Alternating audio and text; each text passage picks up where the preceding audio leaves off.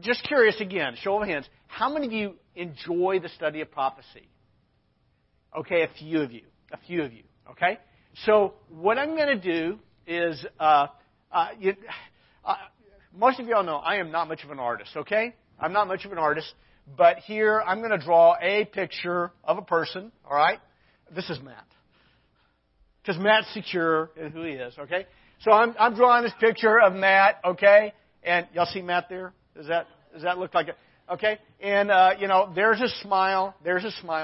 But, if I'm drawing this picture of Matt and I give him like a humongous nose, do you want to take a picture of it? Would you like to come over here and get a selfie with it? Okay? See the resemblance? Yeah, pretty accurate. Okay. What happens when if you're painting a picture, something like that of a face, and you take one aspect of the face and you really focus in on it? If you're not careful, you get a very distorted idea of what the face looks like. Do you understand what I'm saying here? And sometimes what can happen is we have these different theological understandings, these different theological systems that help us make sense of the Bible. But sometimes we will have a favorite area of doctrine that we exaggerate. And if we're not careful, we don't get a well-rounded picture of what the Bible teaches us from a theological perspective. Does this make sense for you? So, when I was growing up, we did all these prophecy conferences and all that kind of stuff, and we talked a lot about prophecy. What we're going to look at today is Matthew chapter 24, and this is what I'm going to tell you about Matthew 24. This passage of Scripture has been bothering me for 43 years. Okay?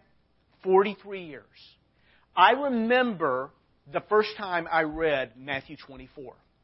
I remember when I recommitted my life to Christ, I was starting to read through the New Testament, and I was reading through it, and I had grown up with all these prophecy conferences, and we had it all figured out. I knew as a kid. Let me tell you what it was like, okay? This is what I was taught. This is what I was taught based upon Matthew chapter 24. I was taught this. Anybody know when Israel became a nation again? 1948. Okay? 1948, it became a nation again.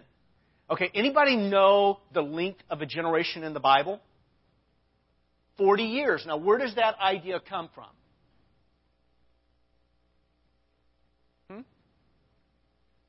Comes from God, okay. Actually, where that idea comes from is, do you remember the disobedient generation that came out of Egypt? How long did they wander in the desert?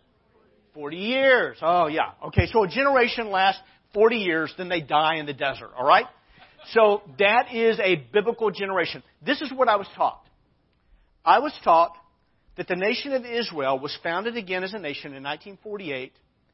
And what Matthew 24 says, this generation will not pass away before all these things happen. I was taught that all prophecy in the Bible would be fulfilled by 1988. So as a young person, this is what I figured out. If Jesus is coming back in 1988, why should I finish high school? Seriously. I mean, why finish school if Jesus is going to come back? Do you understand where this kind of, if you're not careful, a kind of a twisted emphasis on Scripture can lead you to very, very bad conclusions, okay? Or really good conclusions, okay? So that's kind of what I was growing up with.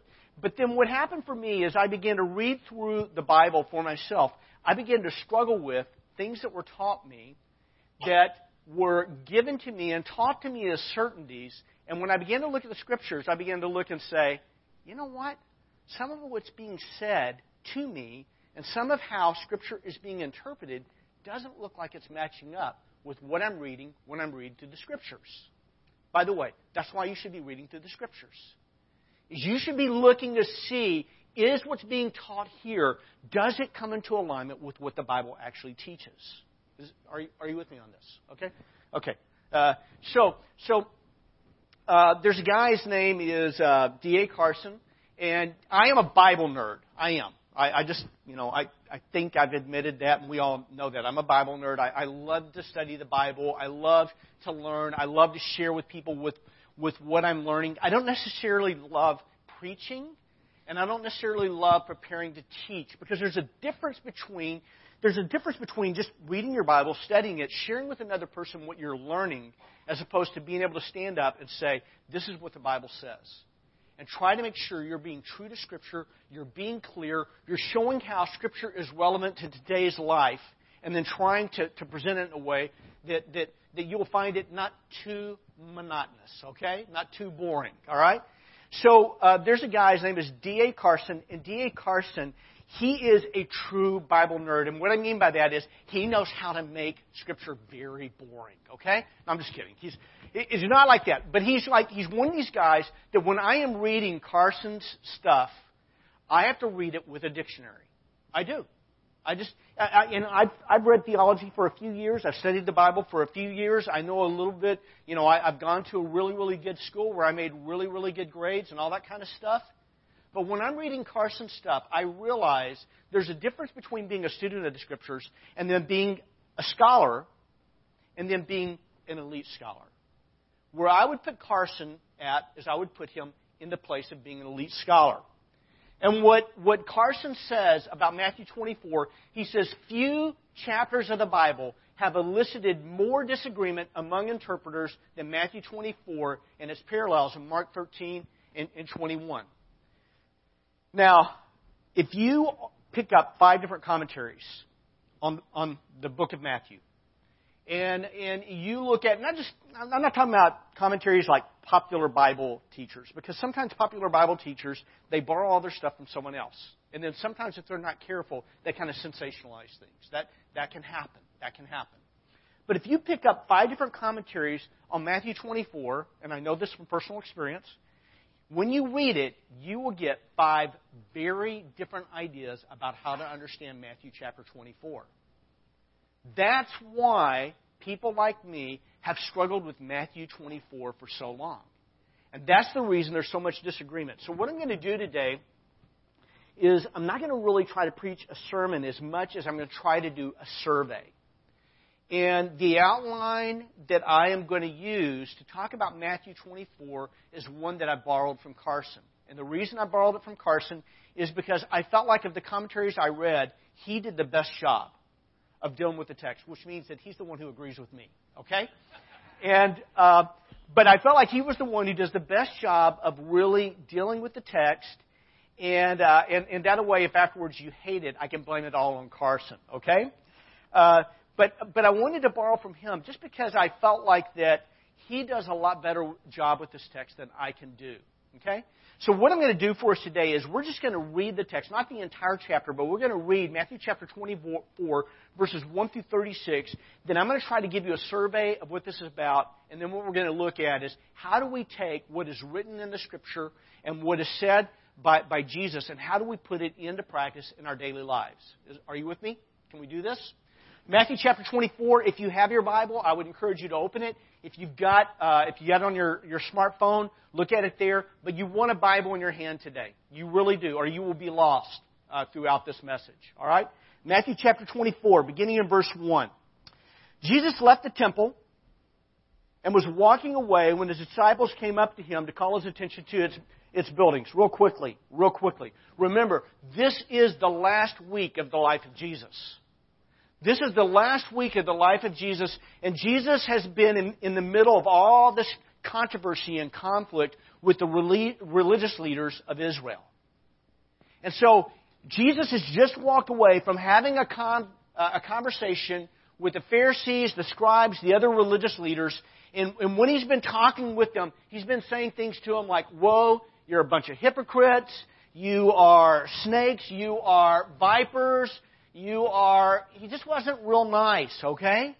I know that sounds bad to say Jesus wasn't nice, but if you were a Pharisee, you probably would have walked away offended that day. And so he's walking away from that conversation. He is with his disciples. They're walking out of Jerusalem up the Mount of Olives. And he's with his disciples. And what the Bible says in verse 1, when his disciples came up to him to call his attention to its buildings. Now, why would the disciples call attention to the buildings? And I'm going to show you a little picture here of the temple in just a moment. If you grew up in the ancient world, most likely you were from this little podunk village, and the most sophisticated architecture you saw were basically huts. Okay? I mean, that was just, you weren't exposed to a lot of great architecture. But when you went into Jerusalem and you saw the temple on the top of the Temple Mount, it was spectacular.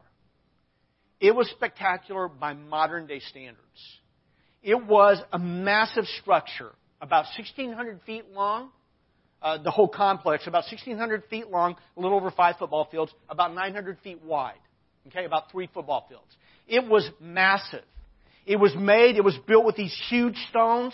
Some of these stones weighed upwards of 100 tons each. Now, in the ancient world, they didn't have what we have in technology. And they built this temple with stones, some of them weighing 100 tons. And just so, in case you're not sure how heavy 100 tons is, that's about 50 modern-day cars. The average car today is about 2 tons. So just imagine each of these stones, each stone is roughly the equivalent in mass of 50 cars. And one of those stones, there's one stone, it is massive. It's like 45 feet long. It's like 9 or, it's like 9 feet tall, if I remember correctly, 12 feet deep. But it weighs an estimated 570 tons. It is massive. This building was covered with marble and then covered with gold, parts of it. And so when you walked into Jerusalem and you saw this building, if the sun was shining against it, it would blind you. It was incredible. And so what the Scripture tells us, Jesus left the temple and was walking away when his disciples came up to him to call his attention to its buildings. And then Jesus says this, verse 2, "Do you see all these things? Truly I tell you, not one stone here will be left on another. Every one will be thrown down." Now, if you were living in that day and time, and you're imagining stones weighing 100 tons or more each being thrown down, that would be hard to grasp. I want to show you a couple of pictures here real quick. This is a model of Herod's temple. And then can we get the next picture, please? Okay, and these are what some of the stones look like. I mean, not all the stones were 100 tons, but it just kind of gives you an idea. We're not talking about bricks that, for a facade of a home that you might build today. We're talking about massive stones. And Jesus is saying they're going to all be torn down. Verse 3. As Jesus was sitting on the Mount of Olives, the disciples came to him privately. And the disciples say this to Jesus. They say, tell us, when will this happen? Okay? When will this happen? And what will be the sign of your coming and of the end of the age? How many questions are there? Okay, some people say 3, some people say 2. Okay? We'll just call it 2, make it as simple as we can, all right? There's one question. When is the temple going to be destroyed? That's what they want to know. Jesus has just told them the temple is going to be destroyed. This is hard to imagine in the mind of a first century Jew. They want to know, well, when's this going to happen? It's like, if we said, if I told you that San Francisco is going to be destroyed, the first question you would probably be asking is, when? When is that going to happen? And so they're wanting to know, when is this going to happen? And then they ask him another question. They ask him, what will be the sign of your coming and the end of the age? Now, the way the disciples ask this question is they're asking it as if it's all one event. Okay? They're asking it as if it's all one event. I'm going to come back to that in a moment. Jesus answered, he says, watch out that no one deceives you. Be careful. Be careful. Watch out. Be careful that no one deceives you. For many will come in my name, claiming I am the Messiah. And they will deceive many. You will hear of wars and rumors of wars. But see to it that you're not alarmed. Such things must happen. But the end is still to come.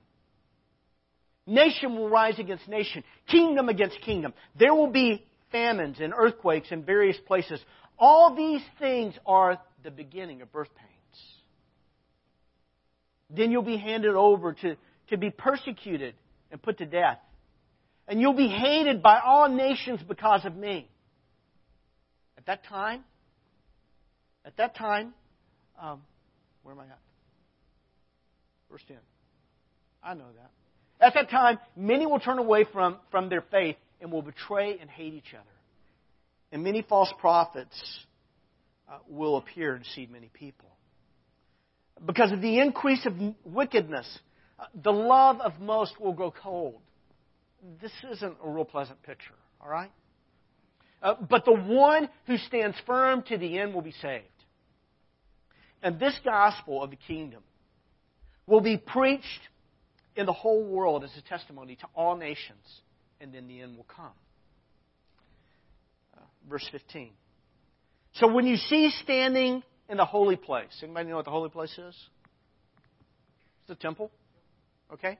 And a part of the temple is considered the holy place, and there's a part that's called the Holy of Holies. So when you see standing in the holy place, the abomination that causes desolation. Anybody know what that's about? Okay? But I want you to be a little bit slow when you say you know what that's about. Because there's an abomination of desolation that's talked about in Daniel. And it's talked about 3 different places, but not all 3 are the same. If you go back and you read each one of them and you read them in their context, they look kind of different. Why do they look kind of different? Because they are. Okay? They're different. He says, so when you see standing in the holy place, the abomination that causes desolation, spoken of through the prophet Daniel, let the reader understand. Then let those who are in Judea flee to the mountains. Let no one on the housetop go down to take anything out of the house. Let no one in the field go back to get their cloak. How dreadful it will be in those days for pregnant women and nursing mothers. Pray that your flight will not take place in winter or on the Sabbath, for then there will be a great distress, unequaled from the beginning of the world until now, and never to be equaled again. If those days had not been cut short, no one would survive, but for the sake of the elect, those days will be shortened. At that time, if anyone says to you, look, here is the Messiah, or there he is, don't believe it. For false messiahs and false prophets will appear and perform great signs and wonders to deceive, if possible, even the elect. By the way, the elect, that we're just talking about those who are chosen by God. The chosen, those who believe in Jesus and have been saved. Okay? Where am I at? 25. See that I've told you ahead of time. I'm sorry, I look up from my Bible and I forget where I'm at. All right. So if anyone tells you, there he is, there's the Messiah, out in the wilderness, don't go out, don't go out. Or, here he is in the inner rooms, don't believe it. For as lightning that comes from the east and is visible even to the west, so will be the coming of the Son of Man. Wherever there is a carcass, there the vultures will gather. Immediately after the distress of those days, the sun will be darkened, and the moon will give its light. The stars will fall from the sky, and the heavenly bodies will be shaken. Then will appear the sign of the Son of Man in heaven, and then all the peoples of the earth will mourn when they see the Son of Man coming on the clouds of heaven with power and great glory. And he will send his angels with a loud trumpet to call, and they will gather his elect from the 4 winds, from one end of the heavens to the other. Now learn this lesson, Jesus says. He's just been talking to us about what? Okay. He's just been talking to us about the end, but what else has he been talking to us about? Okay, he's been talking to us about the second coming, but what was the original question by the disciples? When will this happen? What are they asking about? They're talking about the destruction of the temple. When was the temple destroyed? 70 A.D. Okay? Now, if we miss that, then we miss the context. The original context is the destruction of the temple. and the sign of His coming and the end times. What happens is a lot of people focus on the sign of Jesus' coming and the end times, and they completely dismiss the first part of the question the disciples were asking. When you do that, you lose half of the context. When you only bring half of a context to Scripture, you know what that means? It means you're going to miss a lot of what the Scripture is saying. Okay? So if you bring half of the context to the Scripture instead of the whole context to the Scripture, you're going to miss a lot of stuff. You're going to misinterpret things. Why? Because you're interpreting it all from only part of the context. You ever hear a phone conversation and you hear one half of it because you can't hear what the other person is saying on the other side? And you think you know what the person is talking about, and then later you discover they weren't talking about what you thought they were talking about? Have you ever had that experience? If you miss half of the context, you can begin to draw conclusions that aren't necessarily consistent with looking at it in light of the total context. We've got to look at context. Otherwise, we're going to be really messed up, and this is where a lot of Bible prophecy goes wrong. Is they pay attention to one part of the context, and this is what happens, is we come up with a system of understanding. Then we look at the Bible, we look at the parts that fit our system, we fit those around it, and then the parts that don't fit our system, what do? We stretch it. We pull it, push it, squeeze it. We wrap it around our system. We don't say, oh, you know what? My system needs to be tweaked. Instead, we just tweak the Scriptures. Because it's a whole lot easier to tweak the Scriptures than to be true to Scripture and examine our system. This is what goes wrong with a lot of what's called Bible prophecy today. And when I'm saying that, I'm not trying to be mean. I'm just, I just think that sometimes if we're not careful, we begin to draw conclusions that aren't there. What verse are we in? I don't know where we're at. 32, verse 32. All right, verse 32. Verse 32 says this, "Now learn this lesson from the fig tree. As soon as its twigs get tender and its leaves come out, you know the summer is near. Even so, when you see all these things, you know that it is near, right at the door. Truly, I tell you, this generation will certainly not pass away until all these things have happened. Heaven and earth will pass away, but my words will never pass away." All right, time out. Okay, I want you, because you have a Bible in front of you, either you're looking at your Bible or you have one on your smartphone and you're looking at it there. I want you to tell me what questions come to your mind as you read this text. Okay, we're done. All right, just kidding. What questions come to your mind? Diane.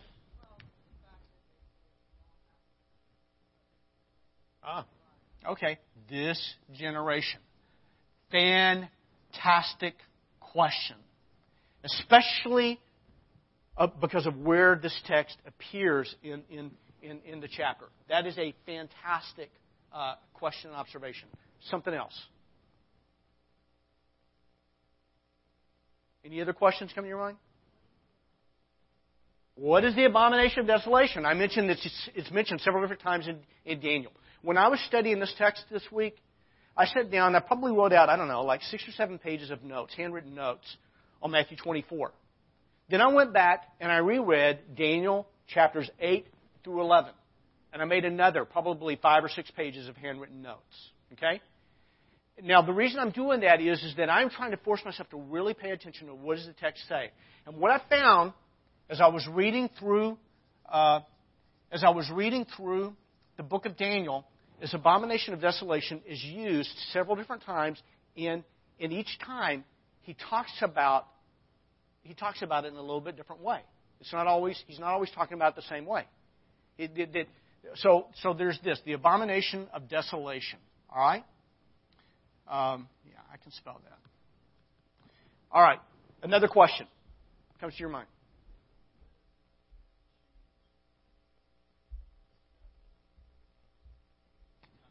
Okay, so let's just, what I'm going to say that is a little bit different. I'm just going to say we got 2 questions. So which part of the text is addressing which question? That is a fantastic question. And this is why there's so many different ideas from different Bible commentators about how to understand the text. Because none of us are in agreement on which part of the text is addressing which question. So, okay, anybody ever heard of preterism? Anybody familiar with preterism? Preterist? Okay. So there are some people who say that everything that happened through verse 35 all happened prior to the destruction of the temple. Okay? Meaning that every bit of this is historical, and it happened by 70 A.D. Which is, I don't really buy that, because I don't think Jesus came back before 70 A.D. Okay? There are other people who say every bit of this is future. And they say that Jesus doesn't even answer the question, when will the temple be destroyed? Okay? There are some people who say that. Warren Wiersbe is a Bible teacher who believes that. All right? I don't agree with him. Okay? There are a lot of other guys who say, I think you're a great Bible teacher and a really good guy, and you bring a lot of really good things to a lot of discussions, but on this thing you're wrong. Okay? So what part is he addressing which question? Okay. Any other questions that come to your mind?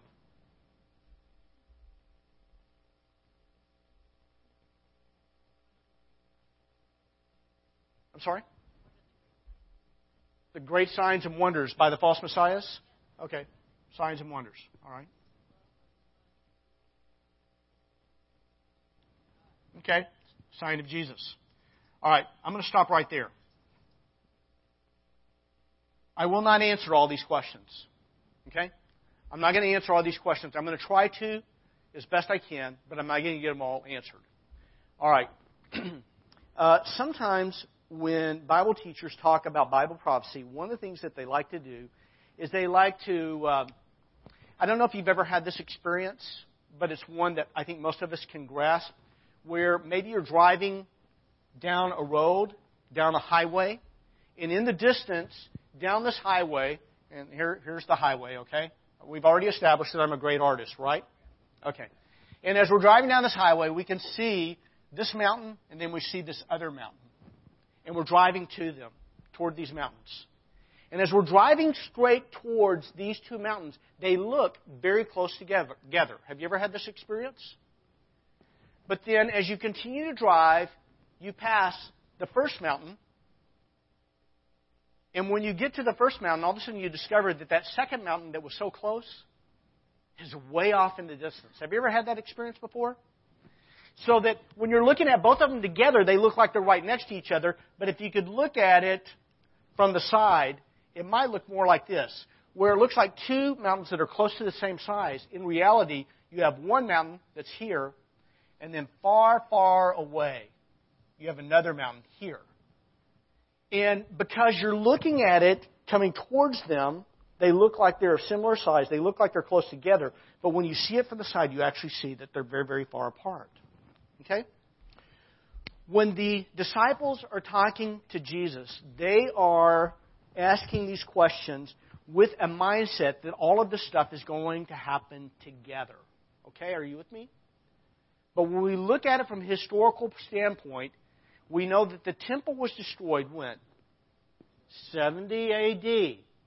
70 A.D. By the way, what do we say was the length of a Bible generation? 40 years. Anybody know when Jesus died? Okay, some people say 30 A.D., some people say 33. So the time frame between when Jesus was speaking with this group of people, this is the week that he is crucified and will be resurrected, and the time of the destruction of the temple is how long? About 40 years. This generation will not pass away. Now, that's the reason some people believe that everything from verse 35,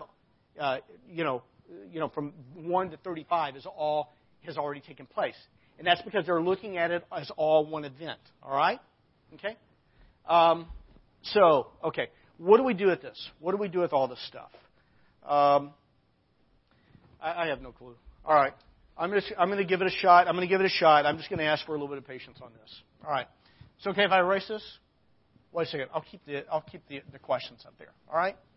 All right. When you look at this text, This is just the way I'm going to give it to you, okay? Chapter 24, verses 1 through 3, Jesus predicts the destruction of the temple, and his disciples ask him two questions. When will these things take place, and what will be the sign of your coming in the end of the age? You got that? Okay, you got verses 1 through 3. All right? The second part of this text is verses 4 through 14. 4 through 14. And I'm just going to give this to you the way I see it.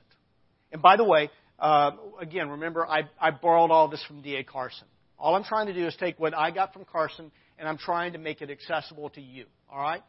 And so what Carson says, and I really believe he's right, is that what Jesus is doing in verses 4 through 14 is he's giving us a broad overview of Christian suffering between the two Advents. What are the two Advents? The first coming of Jesus and the what? The second coming of Jesus. And basically what Jesus is doing is he's giving us a context. A context for understanding how he's going to answer these two questions. Does that make sense? Now you may or may not agree with that. That's fine. But this is why I see this is that, and this is along the lines of what Carson says, is that over the last 20 centuries, we have seen false messiahs who have tried to deceive people. Is that true? Yeah, I'd say over the last 20 centuries there have been a few false messiahs, a few false prophets. Over the last 20 centuries, I'm going to say that there have been wars and rumors of wars. Would you agree with that? I mean, that's not just something that happened leading up to 70 AD, and then after that it all went away. Okay? And that's not just something that's going to happen way off in the future. We've been having wars and rumors of wars for centuries, for roughly 20 centuries. Okay? We've had nation rise against nation. We've had kingdom rise against kingdom. We have had famines. We have had earthquakes. There's nothing new about any of this. For 20 centuries, there has been war, there has been famine, there have been earthquakes, there have been false messiahs, there have been false prophets. This has been going on for 20 centuries.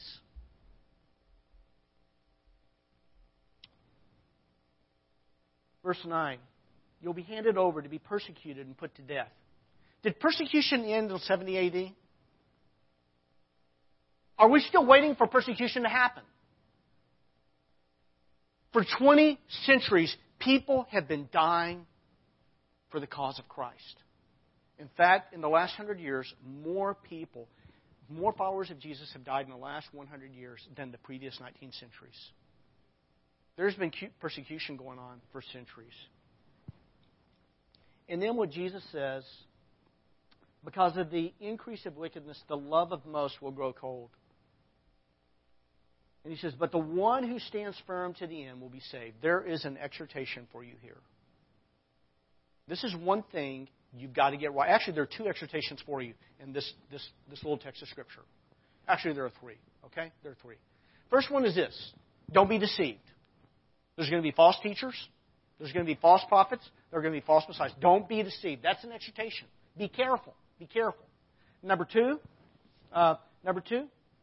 stand firm to the end. Stand firm. Stand firm in your love. The love of most will grow cold. Don't let your love grow cold. Stand firm to the end. Do not let your love go cold. It's easy in a world of great wickedness to become callous to suffering. It is easy in a world that's very, very busy skimming in relationships to not love well. Don't let your love grow cold. And then number three, in verse 14, he says, this gospel of the kingdom will be preached in the whole world as a testimony to all nations. Then the end will come. And what Jesus is saying to us here is that every generation has a responsibility to proclaim the gospel until the very end. We are never finished proclaiming the gospel. By the way, if your idea of proclaiming the gospel is sending a little bit of money to a missionary in another part of the world, I'm going to tell you that proclaiming the gospel to the ends of the world begins with going across the street and next door. See, the gospel that's got to be proclaimed, the only way the gospel is going to be proclaimed to the ends of the earth is if you and I are taking it next door and across the street. Is that we have a responsibility. We have a holy privilege. Now, the way you do that is going to be a little bit different from me, okay? So you may not necessarily go out knocking on doors. I've done that before. You may not stand on the street corner yelling at people, turn or burn. But what I am telling you is that you need to be invested in proclaiming the gospel. That's why we do things like our egg hunt. Is we are trying to build bridges of goodwill to people in our community. We are trying to build, healthy connection with people. So that as we have opportunity, we can share with others the reason for our hope in Jesus. That's the reason we do things like that. Every year, we've done this now for about a year or two, and we've not done a great job of it. We're going to be better at it this year. Next year, we're going to be even better at it. And 2 years from now, and 3 years, and 5 years from now, we're going to get better and better and better at this. We're going to get better to the end. We're going to get better at learning how to share our story of hope in 100 words or less. We're going to do that. We're going to do it every year. We're going to learn. I'm going to take a Sunday, and we're going to take a Sunday to talk about how to share your personal story of hope. Every year, we are going to take a Sunday, and we're going to talk about how to be ready to share with another person. If a person were to ask you, okay, why are you a Christian? How can I become a Christian? We're going to train you in how to do that. We're not going to have a seminar that's later in the day for you. Otherwise, a lot of people won't show up. We're going to do it on Sunday morning. And you're just going to have to say, I don't want to do this. And you're not going to show up. But folks, I'm going to tell you, for the rest of the history, or whatever, the future of this church, as long as we're around, every year, I'm going to do what I can to help train you and prepare you and develop you. And some of you are like, I'm terrified, I'm afraid. And the reason some of us are terrified and afraid of evangelism is because we're telling ourselves lies. Instead of listening to the truth, we're telling ourselves lies. We're telling ourselves lies like, God could never work through someone like me. God could never use me to explain the gospel to another person. Or we're telling ourselves lies like, they don't really know or want to know about Jesus. Folks, this last week, let me get off track here. And that's okay. This last week, I had jury duty. And it was a rape trial. And I am so grateful that I got dismissed. I have not slept well. Because some of what I heard, it wasn't even the rape that we were there for. Part of what I heard was I heard juror number 1. What they asked, how many of you have been raped, sexually molested, or assaulted? Juror number 1. How many of you have either been raped or you know someone who has? Juror number 1, my daughter. Juror number 2. She's probably a little younger than I am.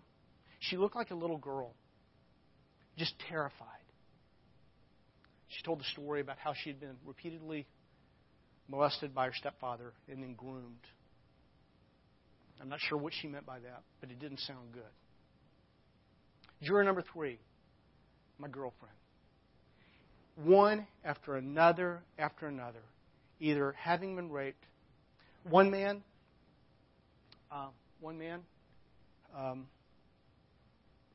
found out that his older sister was a child born out of his mother being raped. And his wife also raped. Another woman, she had been raped, and the attorney asked her, did you tell anybody? And she said, no. And she said, why? And she said, well, I was afraid that if my father knew, he would kill the person, and I didn't want him to go to prison. Now, folks, that woman was probably, 7 or 8 years younger than me. The first time she's talking about that experience was on Monday in front of 75 or 80 strangers. What I'm trying to tell you is this. There is all kinds of brokenness all around us. There is brokenness. There is pain. There is horrible pain. If it's not that pain, it's another kind of pain. And what I'm telling you is people need hope. And people need to know that they don't have to be a victim for the rest of their lives. People need to know that there is a message called the gospel. And through the gospel,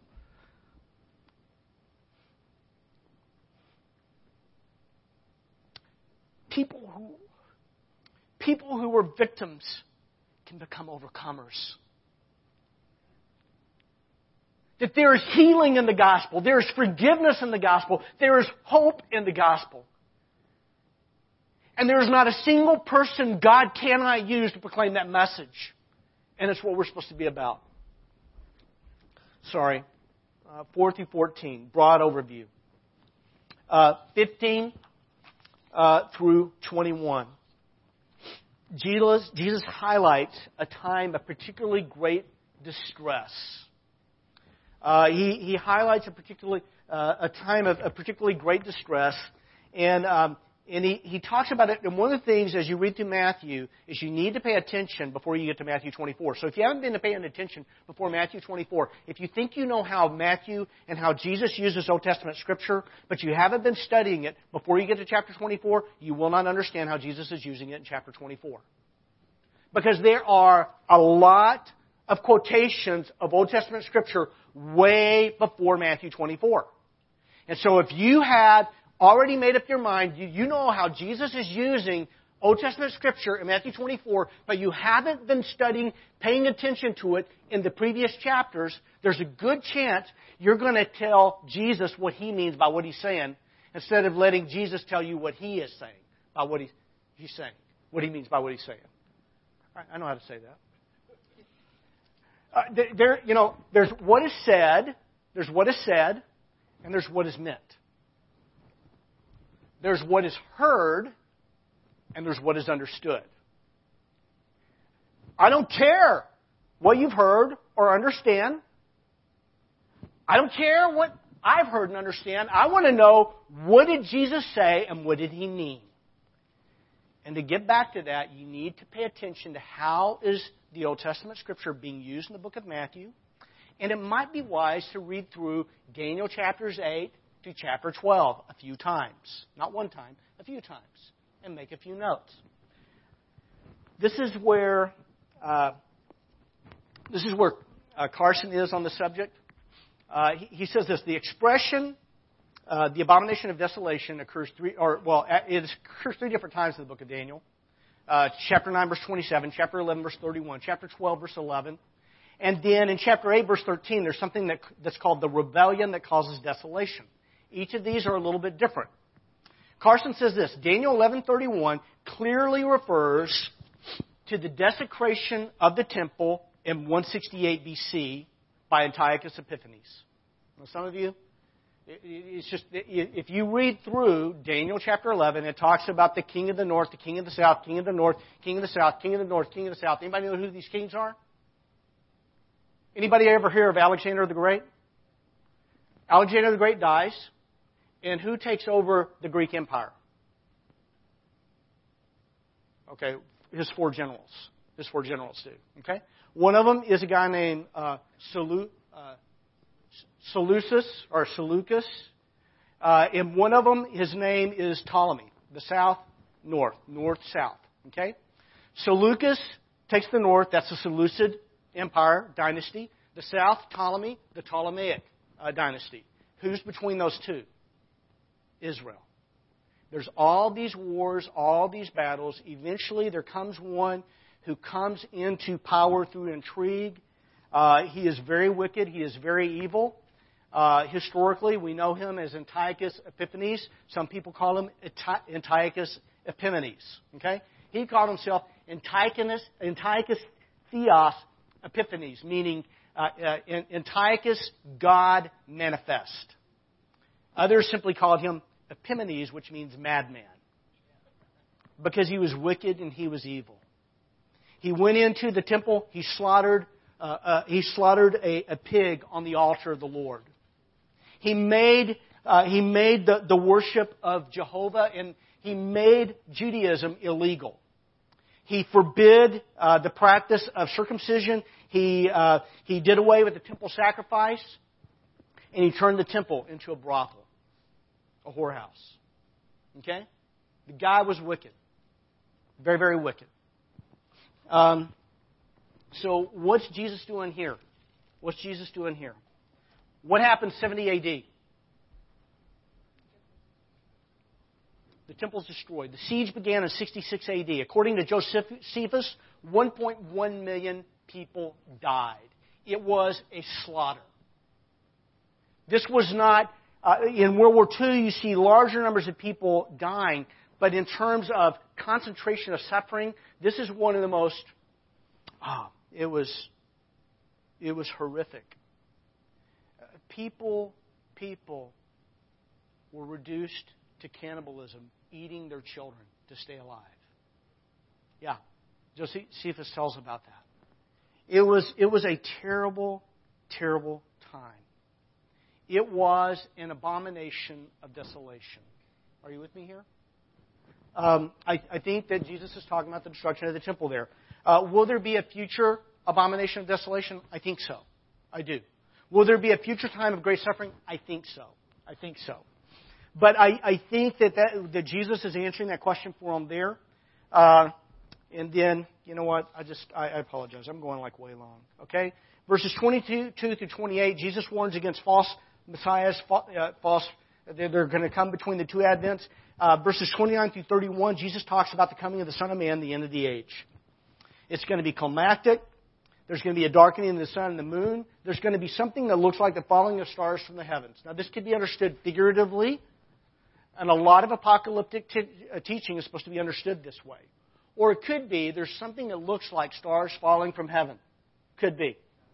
Could be like a huge meteor shower. It could be, I don't know, anybody, what's the name of that? It's Deep Impact or something like that, about these two comets that are coming crashing towards the Earth.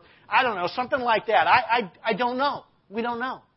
We just know it's going to be, there's going to be this and then it's going to be like lightning from the east to the west. Basically, what's going to happen is it's going to be very, very dramatic.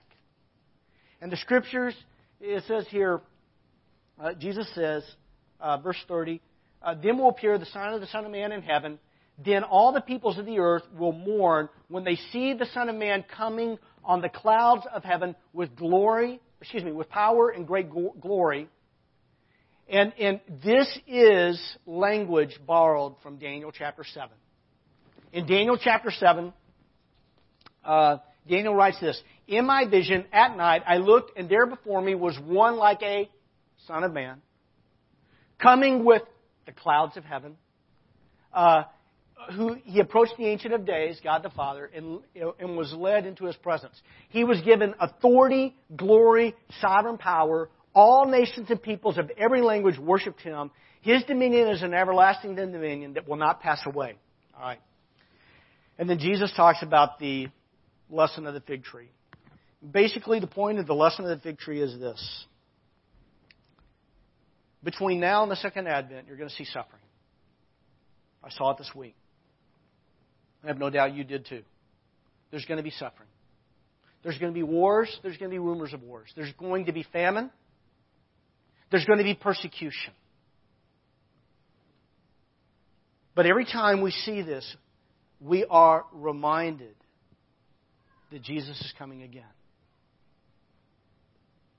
We are reminded that Jesus is coming again. That, folks, we have good news. Jesus is coming again. I want to throw up one more thing, and we'll be done here. Okay?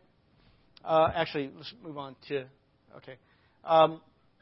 points of application. Number one: don't be deceived by false teachers, false messiahs. Number two: do not be overwhelmed by tribulation and suffering. It's going to happen. Okay? It's going to happen. By the way, this is part of the reason why I really get upset with the prosperity gospel and people talking about, just believe in Jesus and everything's going to go perfect. And it didn't go perfect for Jesus. It didn't go perfect for any of his, the apostles. They all died except for John. He was the lucky one. He got away with being boiled in oil. Okay? But don't be overwhelmed by tribulation and suffering. Number 3, be resolute in following Jesus to the very end. Okay? Be resolute. Number 4, live like a missionary right where you are. By the way, in your bulletin, there are 2 index cards. One index card is for you. This is what I want you to ask you to do. Write down the name of a person or a couple of people or 3 people or however many you want to write. People that you want to see with you in Christ's kingdom when He comes again.